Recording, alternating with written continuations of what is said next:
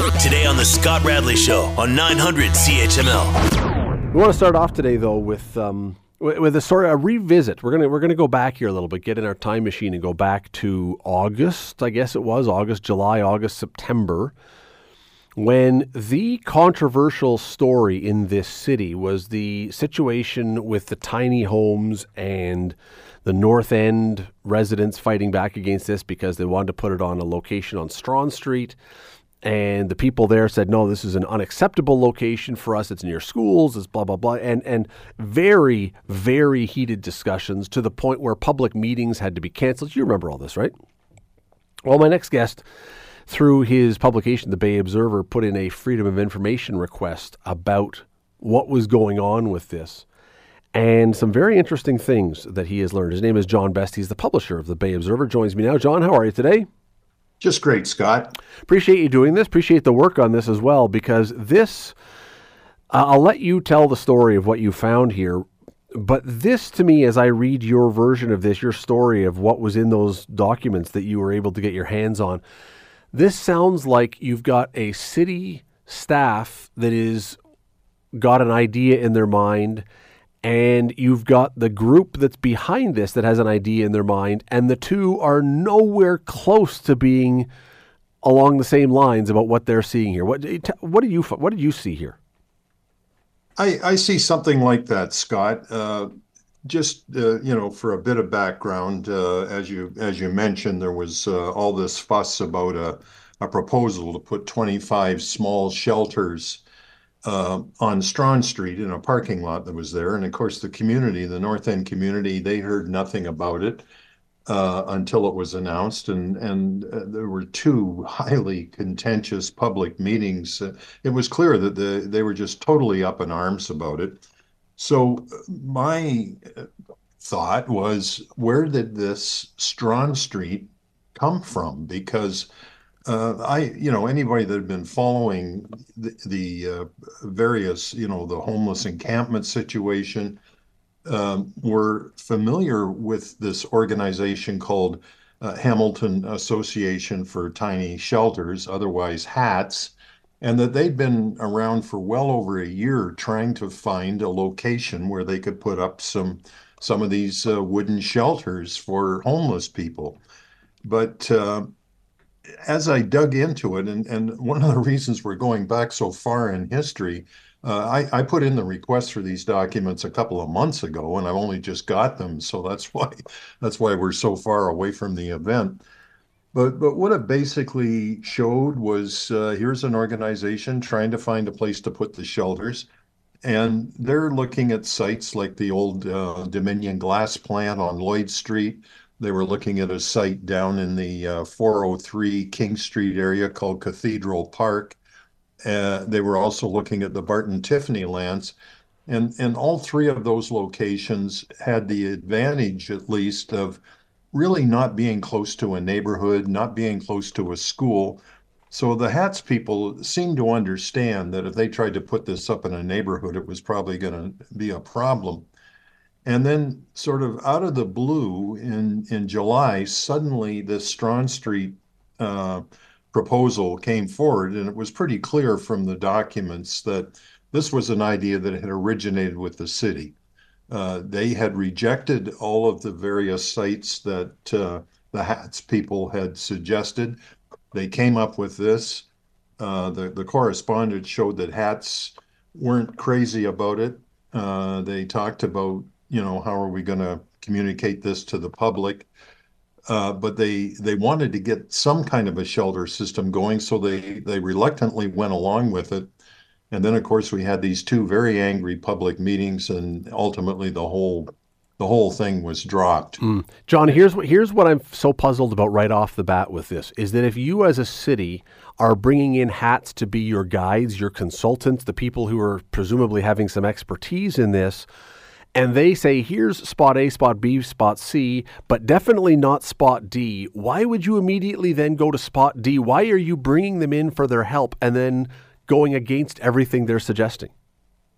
Well, the A, B, and C, the city, the various documents I looked at, it's mostly emails, uh, they simply said that, they'd looked at the sites that were being suggested by Hats, and one by one they had ruled them out for one reason or another.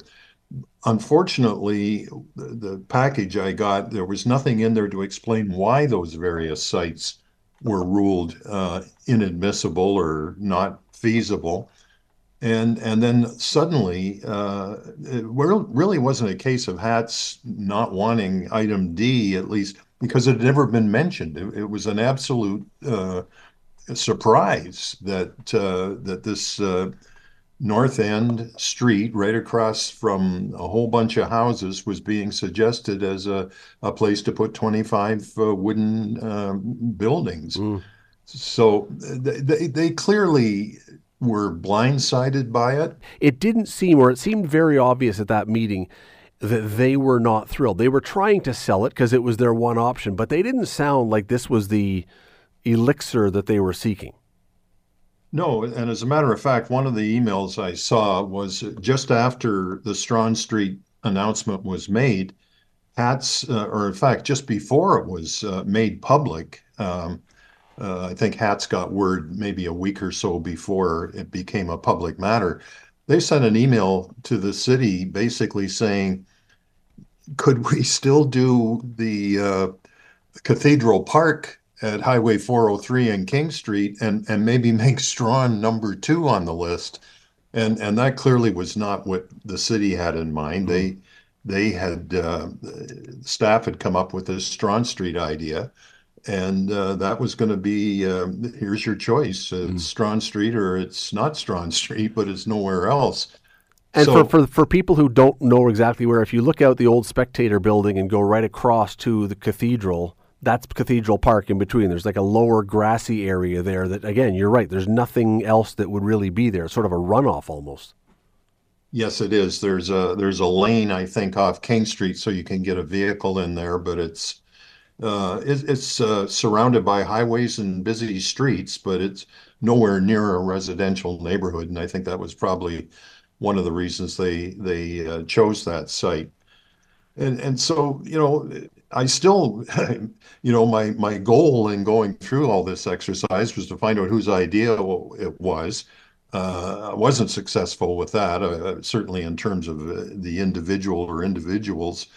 But I'm what I went away with after going through all this is I don't think the city would ever saw the tiny shelters as being a major piece of the housing, the homelessness issue.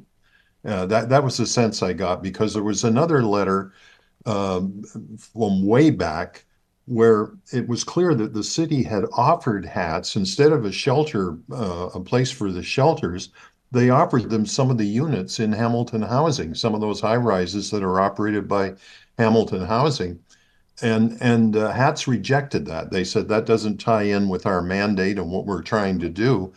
And of course, it got me questioning. I thought we didn't have any vacant units that were usable in the Hamilton housing situation, but apparently some were offered at some point. It just, again, well, first of all, I understand from Hat's perspective, I think, after reading your story, their reluctance on the Strachan Street. They kind of have to take it because it's the only thing they're offered. But if you've put the work in to try and build this project, and it's a pilot project, and you believe, and I'm putting words in their mouth, but if you believe that this is destined to fail, because I think at the meeting they said it met like 3 of 12 criteria or some number like that. I can't remember the exact number. But if this is destined to fail, it only is going to mean, John, that the next one is going to be turned down. People are going to say, no, forget it. It doesn't work. You want to put yourself in the best position to give yourself a chance at success if you've put this effort in. And that was the tone of several emails that Hats wrote to the city.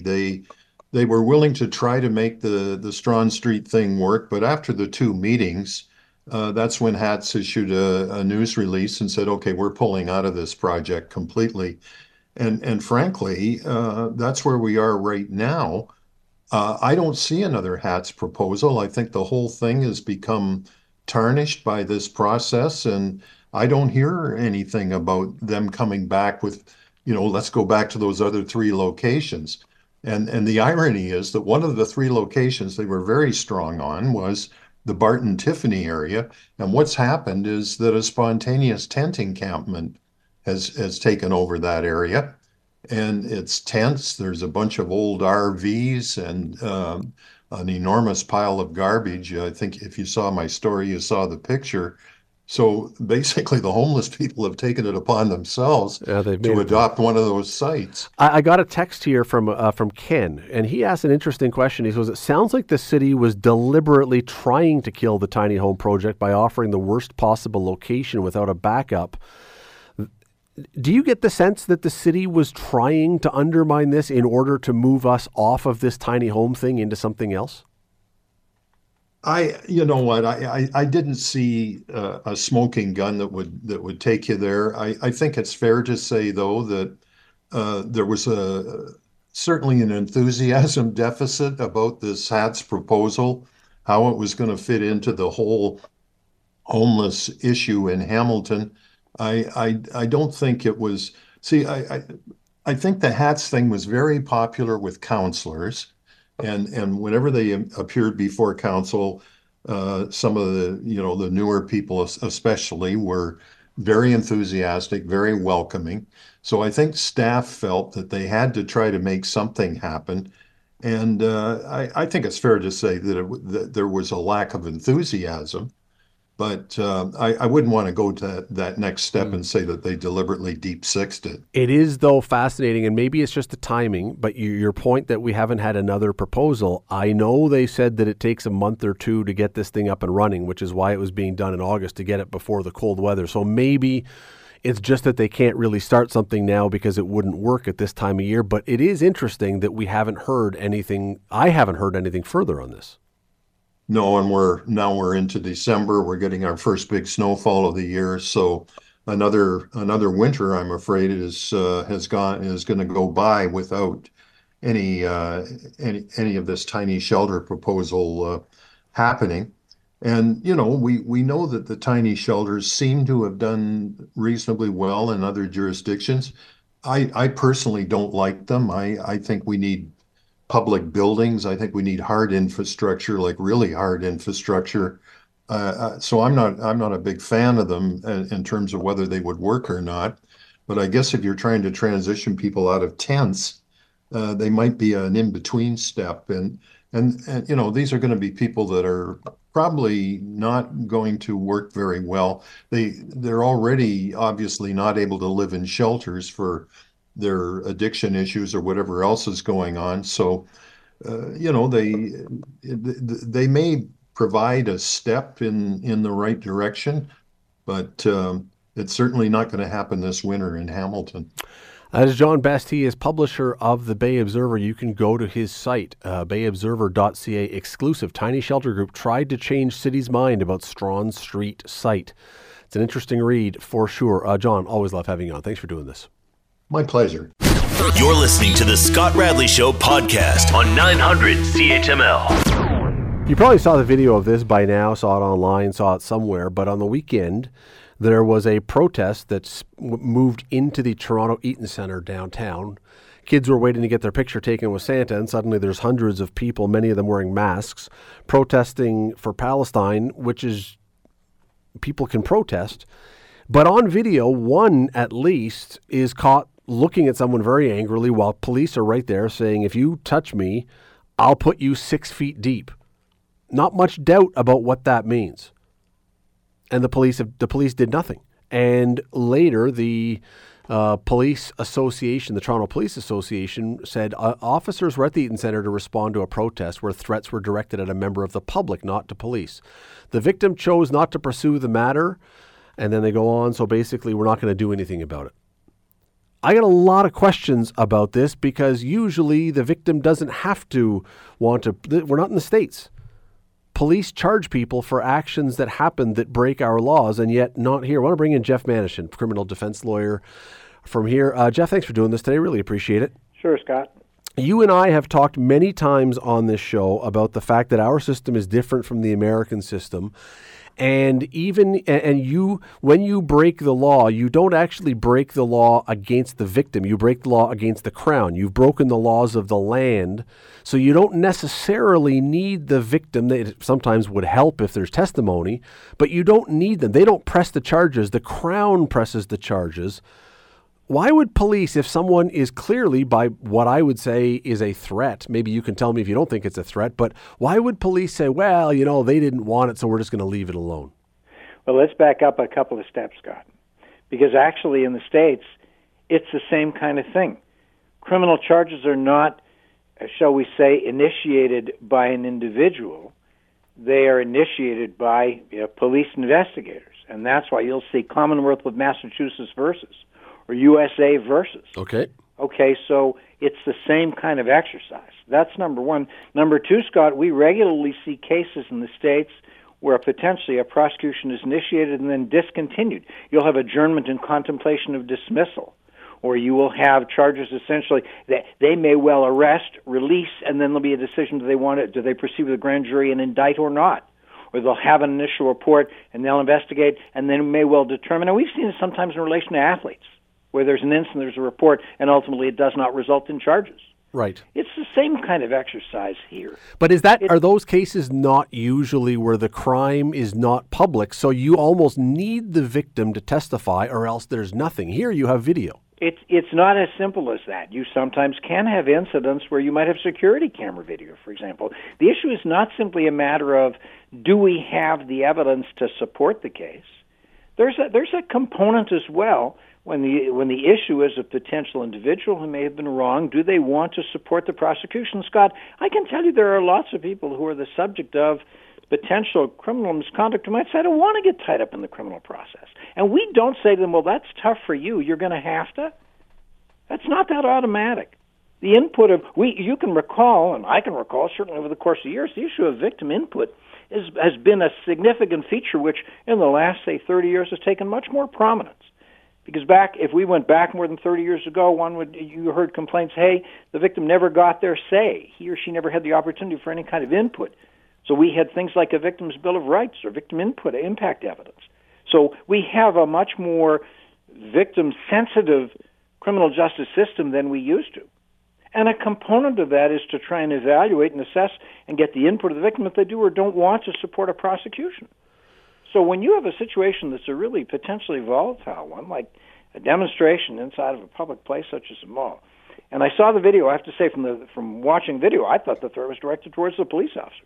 I have to tell you, again, we don't have a sense of it, but it looked like the individual was addressing his remarks towards the police. Does it matter? I'll tell you why. Does it matter whether it was the cop or whether it was a member of the public? Yep. I'll tell you why. On the issue of the decision as to whether or not to charge, it regularly happens from the police standpoint that they might choose to exercise their police discretion and not proceed with the charge. It is not a system done by robots where police say, I see the offense and I will charge. It's not quite that automatic. Okay, the police may decide, Scott, that in a situation that's potentially pretty volatile, that it may simply escalate. Okay, if we had a situation in which this remark was made to a police officer, but the officer grabbing the guy, handcuffing him, and away you go in a public place. And they might well say, look, the nature of the harm is he made a threatening remark towards me, period, full stop. That's what's happened. And I'm going to decide, do I think in the circumstances it is worthwhile proceeding or not? Now, there are other circumstances where you have an unruly situation and police might arrest people to basically prevent a breach of the peace. We've seen it in some demonstrations. Mm-hmm. I think the G20, for example, in Toronto, where you have situations where to prevent a breach of peace, police may arrest somebody, hold them for X number of hours, and then release them, and there won't be a further charge. That's a common law police power. Would have been potentially an option here, too, if they wanted to. But I would bet you that if we talked with the officers, they would say, look, we had to assess the situation. We thought we're going to make it way worse if we get in the realm of arresting the guy for a one-off remark, even though we have evidence of it. I wouldn't be surprised if that's the basis for the exercise of discretion. Perhaps the question I would have, though, about when you say you don't want to escalate the situation, and I understand exactly what you mean by that. It's a large crowd, and you don't want to have all of a sudden a riot break out. But by not charging, are you not essentially saying we are allowing the escalation against another group. In other words, the Jewish community. We're allowing it to be escalated against them by saying we don't want to escalate it against the people who are protesting. And it's not the same. Okay, if you had a situation in which you had potentially a race-based action, I would think that the police would feel there's a greater likelihood of the need to act. But the nature of the comment wasn't race-based. It was certainly a threatening remark that could potentially fit within the criminal code. But Scott, if you want to change the dynamic, you could have a different situation and see a different course by the police. But we didn't have that. So we're going to deal with what we had. And by the police choosing to not exercise their discretion to arrest somebody on a charge of threatening death, when you have that remark, and theoretically, hey, it may have been the police turned to the person who was there and said, "Do you want us to arrest this guy? Do you want?" And the person might say, "No, forget it. I don't take him seriously. Don't bother with it." What if that was what if he had that? What if we had the cop confirming with the civilian, "Hey, are you okay? Are you afraid of this guy?" And the person's, "No, I'm not afraid of him." Or they say, video, so we have to arrest. Or they say, "I don't want to do it because I'm afraid that if I do have him charged, every other person in this group is going to come after me." Well, certainly that's a potential concern too. So you have a situation, Scott, that I characterize as being pretty dynamic, pretty fluid. As I watched it, this individual was more aggressive and was a greater source of tension than others. And the police had to be able to make the call at the time and say, "Look, how do we want to play this?" So, John, Jeff, is the answer then, because here's something that has been mentioned a lot today and yesterday. There were a bunch of arrests at the trucker convoy in Ottawa where there was, it wasn't as angry as this generally.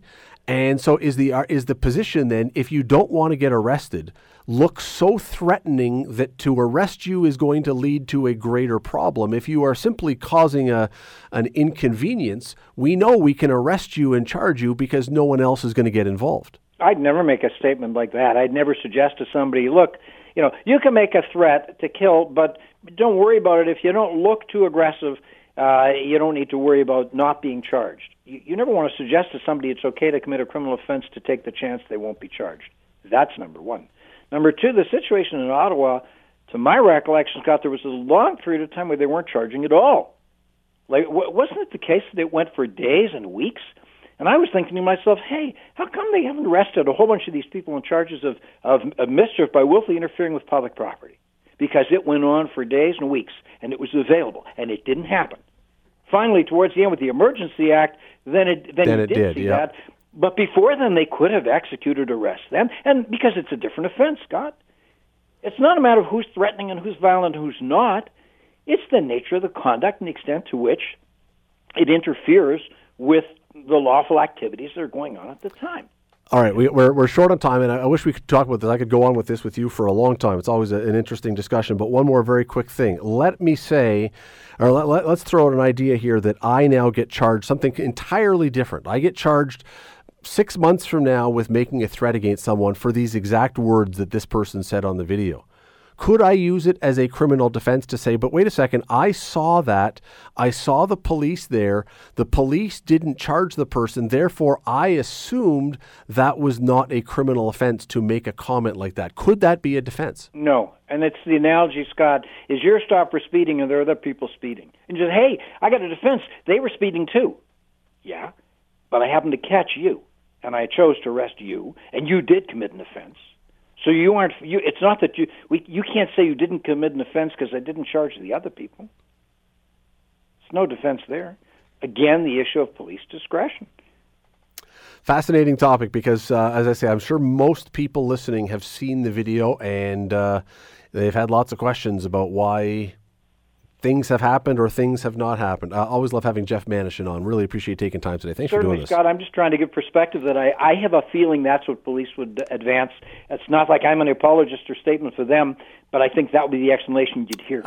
You may well be right, and I would not be at all surprised, and we may find out later, as happened in Caledonia years ago, we may find out police were given instructions on how to handle this situation from higher ups. That could be the case too. These things, we don't know everything that we see for sure.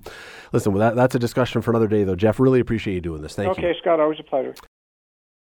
You're listening to the Scott Radley Show podcast on 900 CHML. Don Robertson, who owns the Dundas Real McCoys and ComChoice Realty, and does a whole bunch of other things in this area. You are the maestro of Christmas movies, I understand.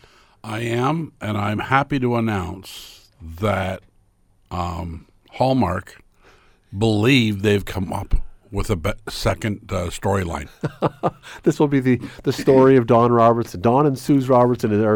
That storyline will be the new Hallmark movie. Anything. Second storyline. People will weep at the love story.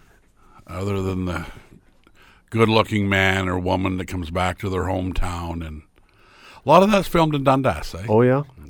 Because it's such a quaint little town. Yeah. And no, it's the high-powered woman who leaves her lawyer job in New York City to come to her hometown to deal with something, and bumps into her high school love who now owns the Christmas tree farm and gets snowed in.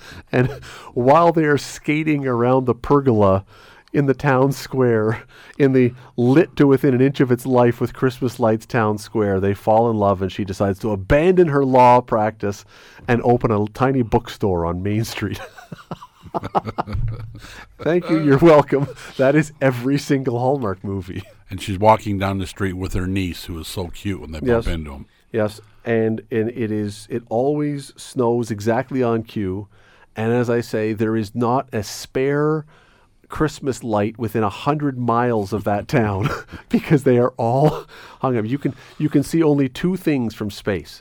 The man-made, the Great Wall of China, and whatever little town the Hallmark Christmas movie is held in from the Christmas lights. You tell that they're on in our house sometimes? Clark Griswold's house. That's right. Have you ever been to Disney? Oh, yeah. In the winter? And we went a few years ago. Before COVID, our whole family went down. As adults, we went down and just did a Disney trip for Christmas, and it was fun. Not on Christmas, but just before. Is it not cool how they make it snow?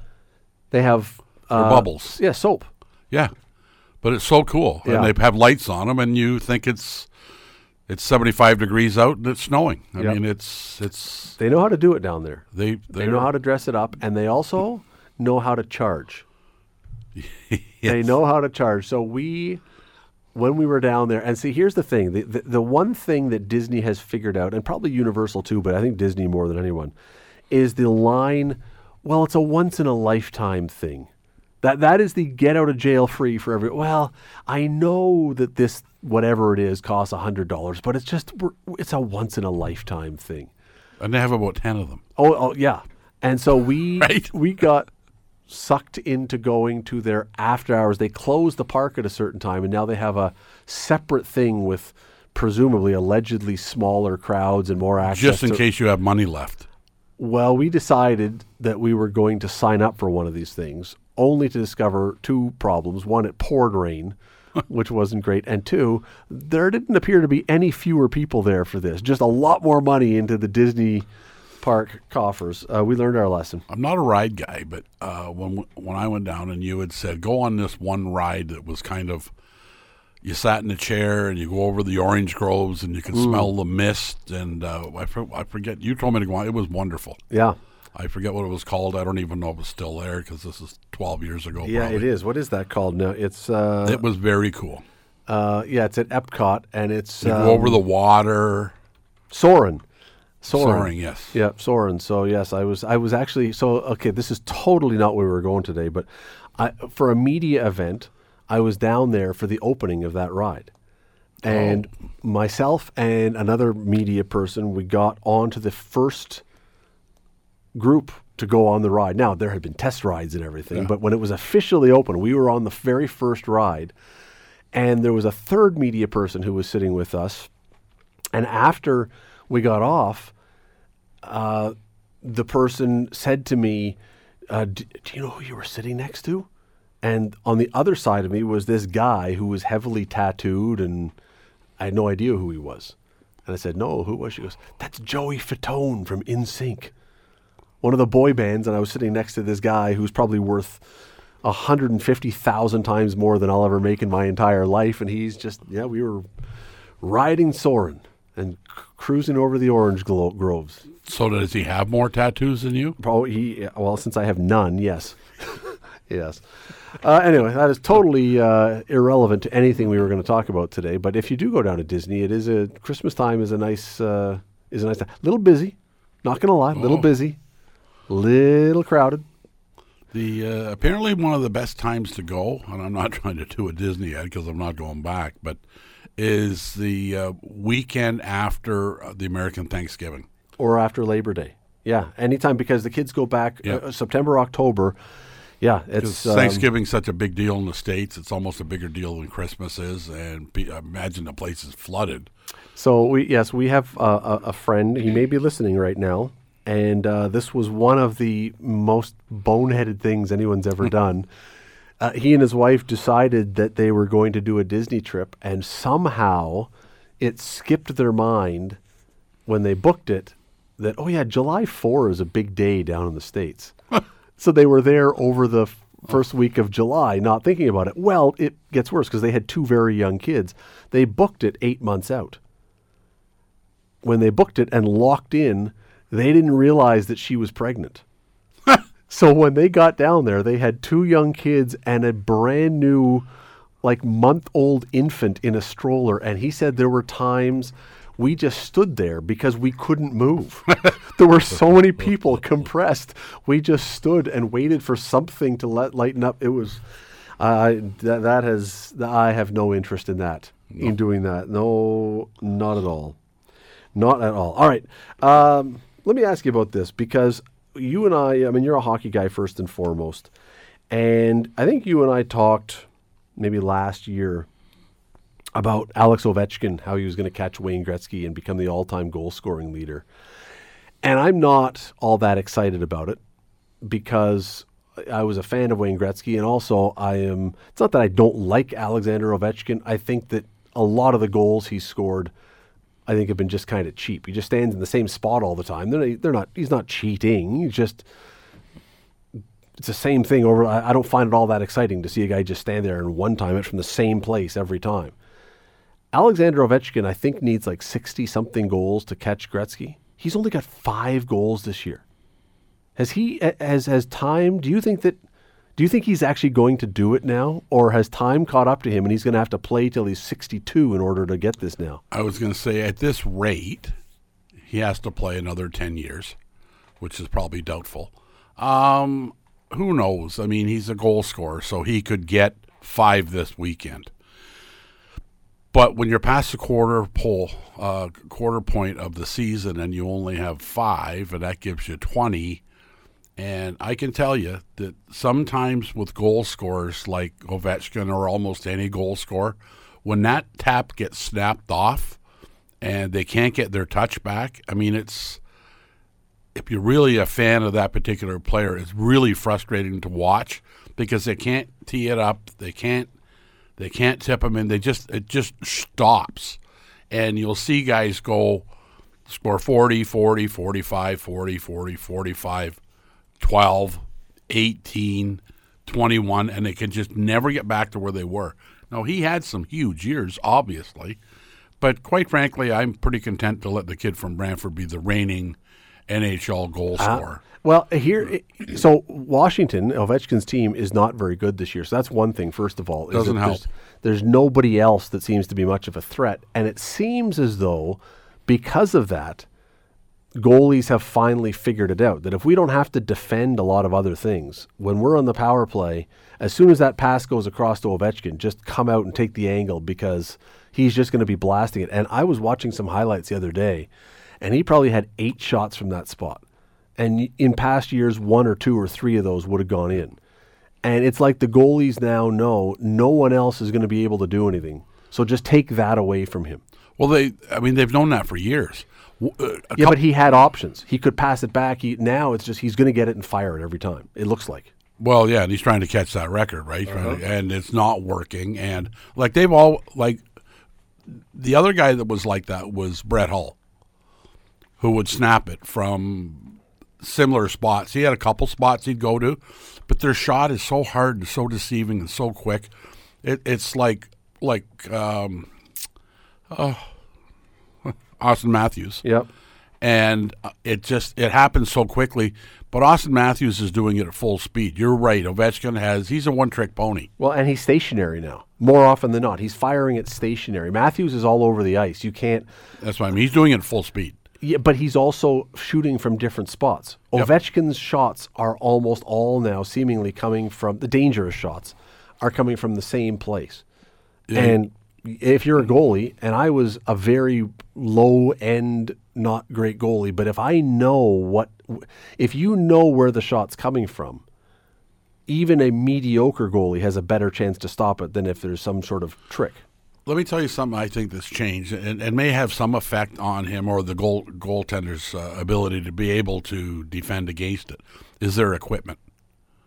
Like some of the goalie pads, some of the single goalie pads for one leg in the National Hockey League are bigger than Mike Palmateer was. Yep. That's look at the stuff they've got. Those guys that are 6'4", and do you remember the Carol Burnett episode where she was basically wearing a drape as a dress? That's kind of how their goal.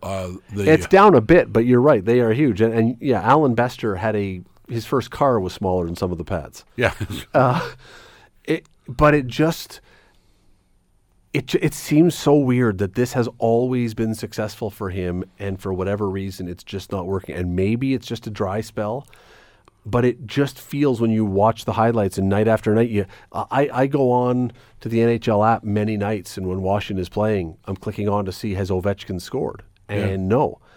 And then you watch some of the highlights, and he's shooting from the same place that he's always shot from, but it looks like the goalies now don't worry about other teammates, and they're just taking that away. Yeah, I mean, you're right. There's not much chance with a weak team. He's passing off to a guy at the side of the net, and he's trying to catch Gretzky.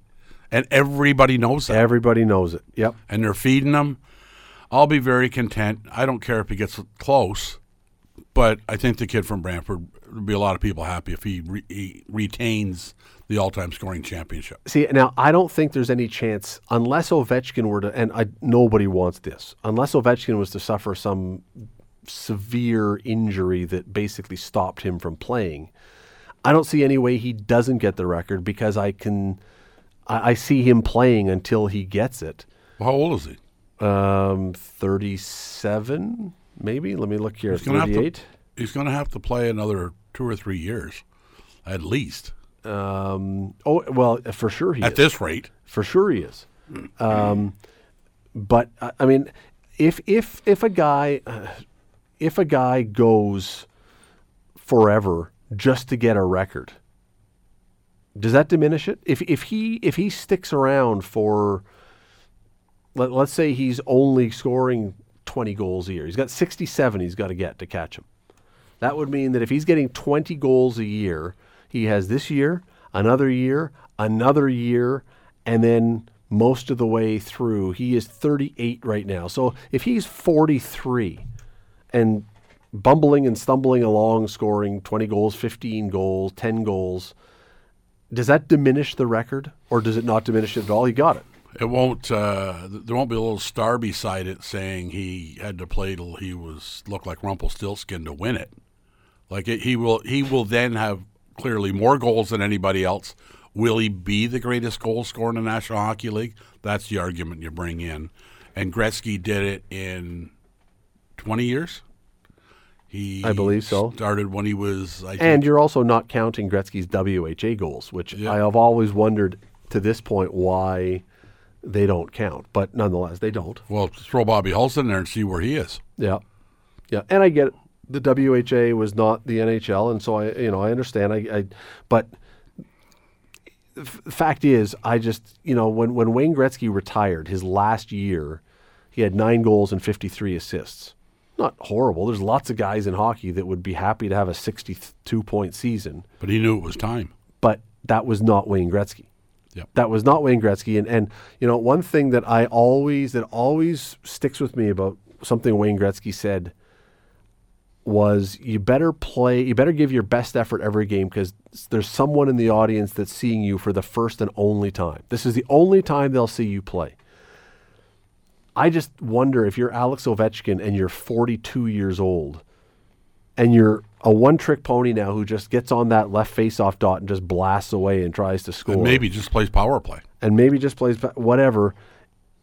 Do you diminish your legacy even if you become the greatest goal scorer of all time? I don't know. To me, it seems almost sad to stick around just to be chasing a mark when you have been a truly great player like he has been. Yeah, he'll be remembered as a great player. His affiliation with some world leaders now doesn't put him in favor with an awful lot of people. True. Again, I'd be very happy if the kid from Brantford retained it. And Gretzky could have kept playing, but I don't think there was much doubt that he was going to retire in 1999. No, Wayne had a knack for drama and symmetry, and and I do wonder if it had not been like if 99 had been another year off, if he would have stuck around to play one more year just to. But who knows? He didn't have to because it didn't. It worked out the way it did. He's probably making more money now than the last year he played, which is crazy. Yeah. He's, some of the endorsement stuff he does, he did some stuff with TD and was very handsomely rewarded based on a guy that's a friend of mine and knew him very well. And that probably was as much money as he made the last year with the Rangers. All right, here before we go to a break, here is your question for the day. You have a choice. You can go back and draft, because don't forget, they came up along in subsequent years. Ovechkin was drafted first overall when there was a strike, so he didn't play. He and Sidney Crosby played their first NHL game the same year because they were coming back after the lockout. Yeah. Alex Ovechkin, career, 1,502 points, 827 goals, 1,502 points. Sidney Crosby, only 567 goals, 966 assists, 1,533 points. They are basically almost deadlocked. Different player. Mm-hmm. Which one would you take first if you had to choose one of the two? Crosby. Why? Canadian. That's it? No, he's won more Stanley Cups. He's done more for Canada. Golden goal. If you were drafting, though, just to build a team around, do you grab the sniper or do you grab the center who is a little more of a setup man? Sidney Crosby. And Sidney Crosby is still producing today at a pretty phenomenal rate. When they both get in it, you probably got the stats. I don't know what Crosby's got for points this year, but I'm sure it's better than a point a game this year. 31 points in 29 games. I'll bet it's hammering Ovechkin. How many points Ovechkin got? Ovechkin this year is at 28 games, 17 points, 5 goals in that only. So, but I take Sid the kid. I mean, again, for no other reason, he's a Canadian kid, but he's won more Stanley Cups. He's won a gold medal, and he is the poster boy for hard work, a model person. Although Ovechkin hasn't been in any trouble. Took less money, so the guys around him and the team could be better. You know, he could have made more than $8.7 million a season in his heyday. And let's not forget that if Crosby had not missed a bunch of games because of that concussion or neck injury or whatever it ultimately ended up becoming right in his prime, there's probably a lot bigger gap than there is right now in the points. Well, what are the difference in the games played? Let's see. You did points, but you didn't. Yep.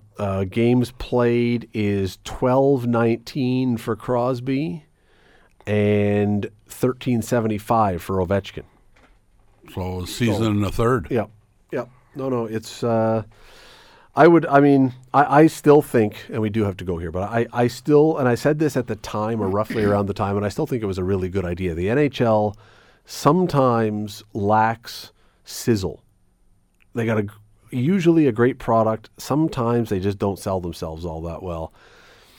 Coming out of that lockout when Ovechkin and that whole class of his got drafted, I still think it would have been a fascinating thing to say for the next year's draft. You can take the guy who is up next, or you can exchange. Like you could, you could trade in the guy that you picked to get a different pick or you could keep the guy you took last year, but we're going to skip over. Anyway, there was a way to do it. I explain it better another time. But there are things that I would have loved to have seen. I would have loved to know, would Washington have kept Ovechkin over Crosby if they had the chance to? We didn't play, so we're keeping the same draft order. Yeah, I see what you you're can saying. keep your guy that you have, or you can look at this year's draft class, turn the guy in that you had, take someone else. It's almost like a white elephant Christmas gift exchange. And then, so yeah, you can take Crosby. Ovechkin now goes back into the draft. Who's number 2? They can then. I'd love to see what would have happened if. Do you lay in bed at night thinking of this stuff? Sometimes. The last few weeks, you and I may have talked about this last week, but the last few weeks, so much discussion in the NFL about replays and penalties and what's a penalty and what wasn't and who called what and everything else. And again, it got me thinking of something, and I know we've talked about this a long time ago, but it seems to rise up every once in a while. If we're going to have replay of any kind in sports, should it just not be all replay?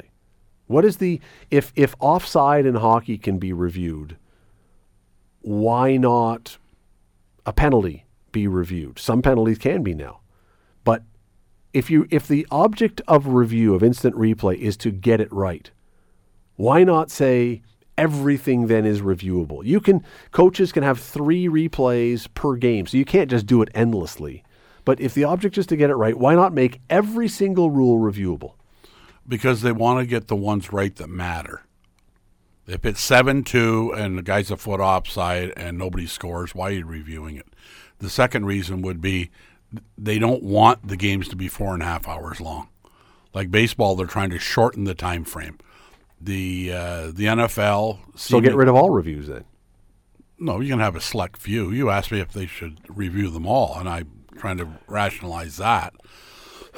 But...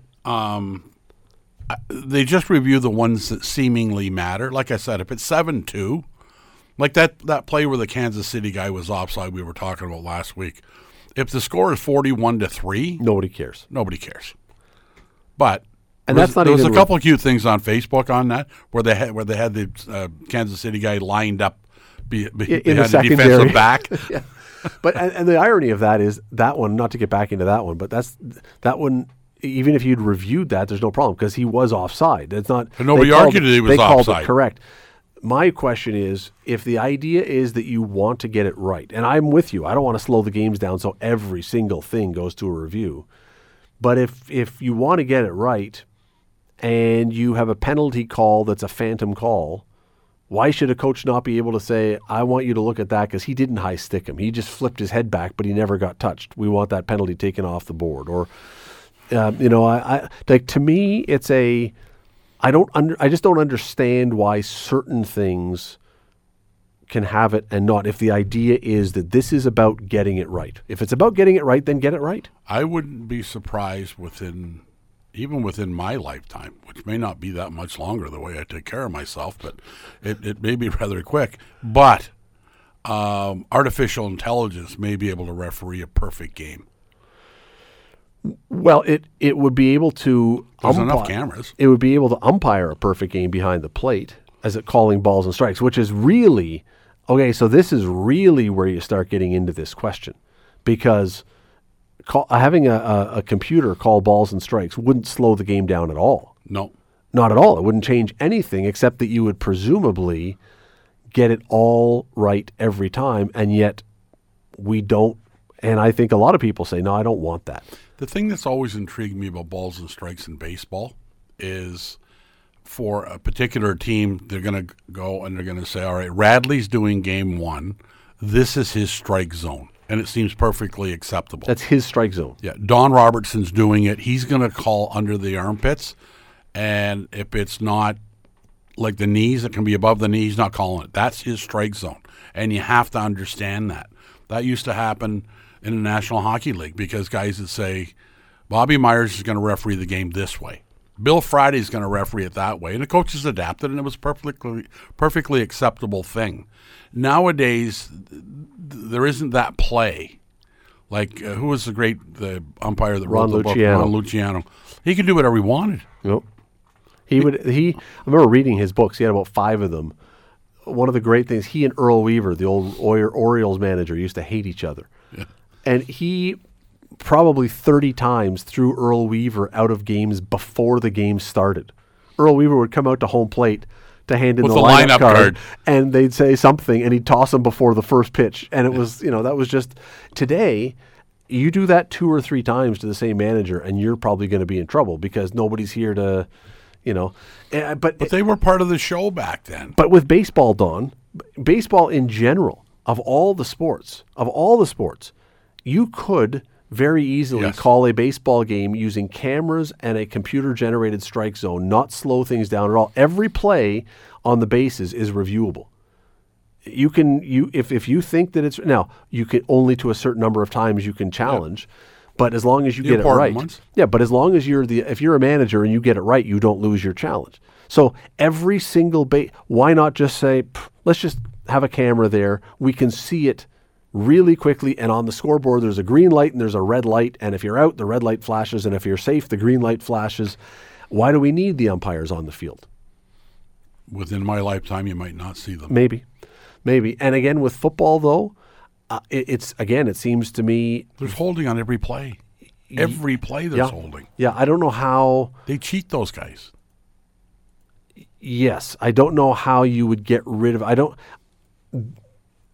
If you were to say we are going to call everything by the letter of the law, you may never have a play in football the game could last for an infinite amount of time, because 18 hours after, it's like a cricket match, 18 hours after it starts, we're still trying to run the first play because there's been a penalty on every single attempt. So they're not going to do it because they have one game starts at 1 and the second one starts at 7 minutes after 4, and they seem to be able to pull it off week after week.